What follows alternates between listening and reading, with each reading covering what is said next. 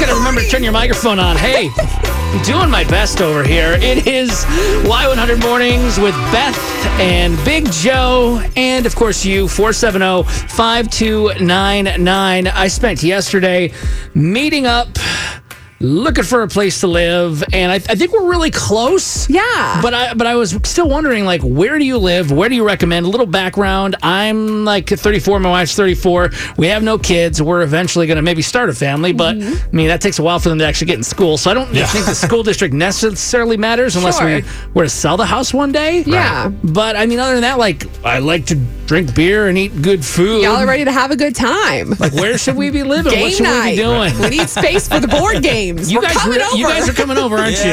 We're self-inviting ourselves. Right.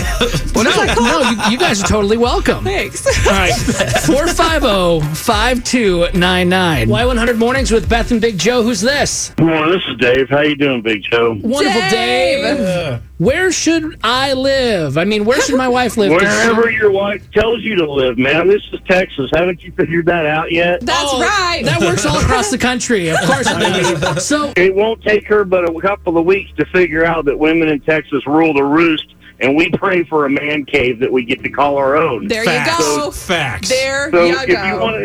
you want to save yourself a whole lot of heartache and a whole lot of trouble and frustration, just hand her the checkbook and say, "Go find the one you want." So I'm passing this easier along to that my way, husband. man. Got it all figured out. This is great. do you charge for this advice? Because you should. You sound like a wise man. Yeah, well, happy wife, happy life. But I'll tell you right now, Alamo Ranch has got some beautiful Yes, homes that's out right. there. There's some sub-neighborhoods that are kind of off the beaten path down on Tally Road and in that area that have a little bit of room between the houses, and they're very affordable. They're not through the roof, you know. I mean, if you want through the roof, move up here to the north side. Then you can overpay for whatever you want. I think Joe shares the commonality with me of affordable and like. I'm going to tell one thing you'll learn about me here is that I'm the cheapest guy on the planet. So cheap is good with me. Hey. Well, they're just put a new subdivision by the airport in Austin where the homes start at $60,000, but you better hope they're strapped down if a twister comes through. Oh, well, maybe not that cheap. Okay,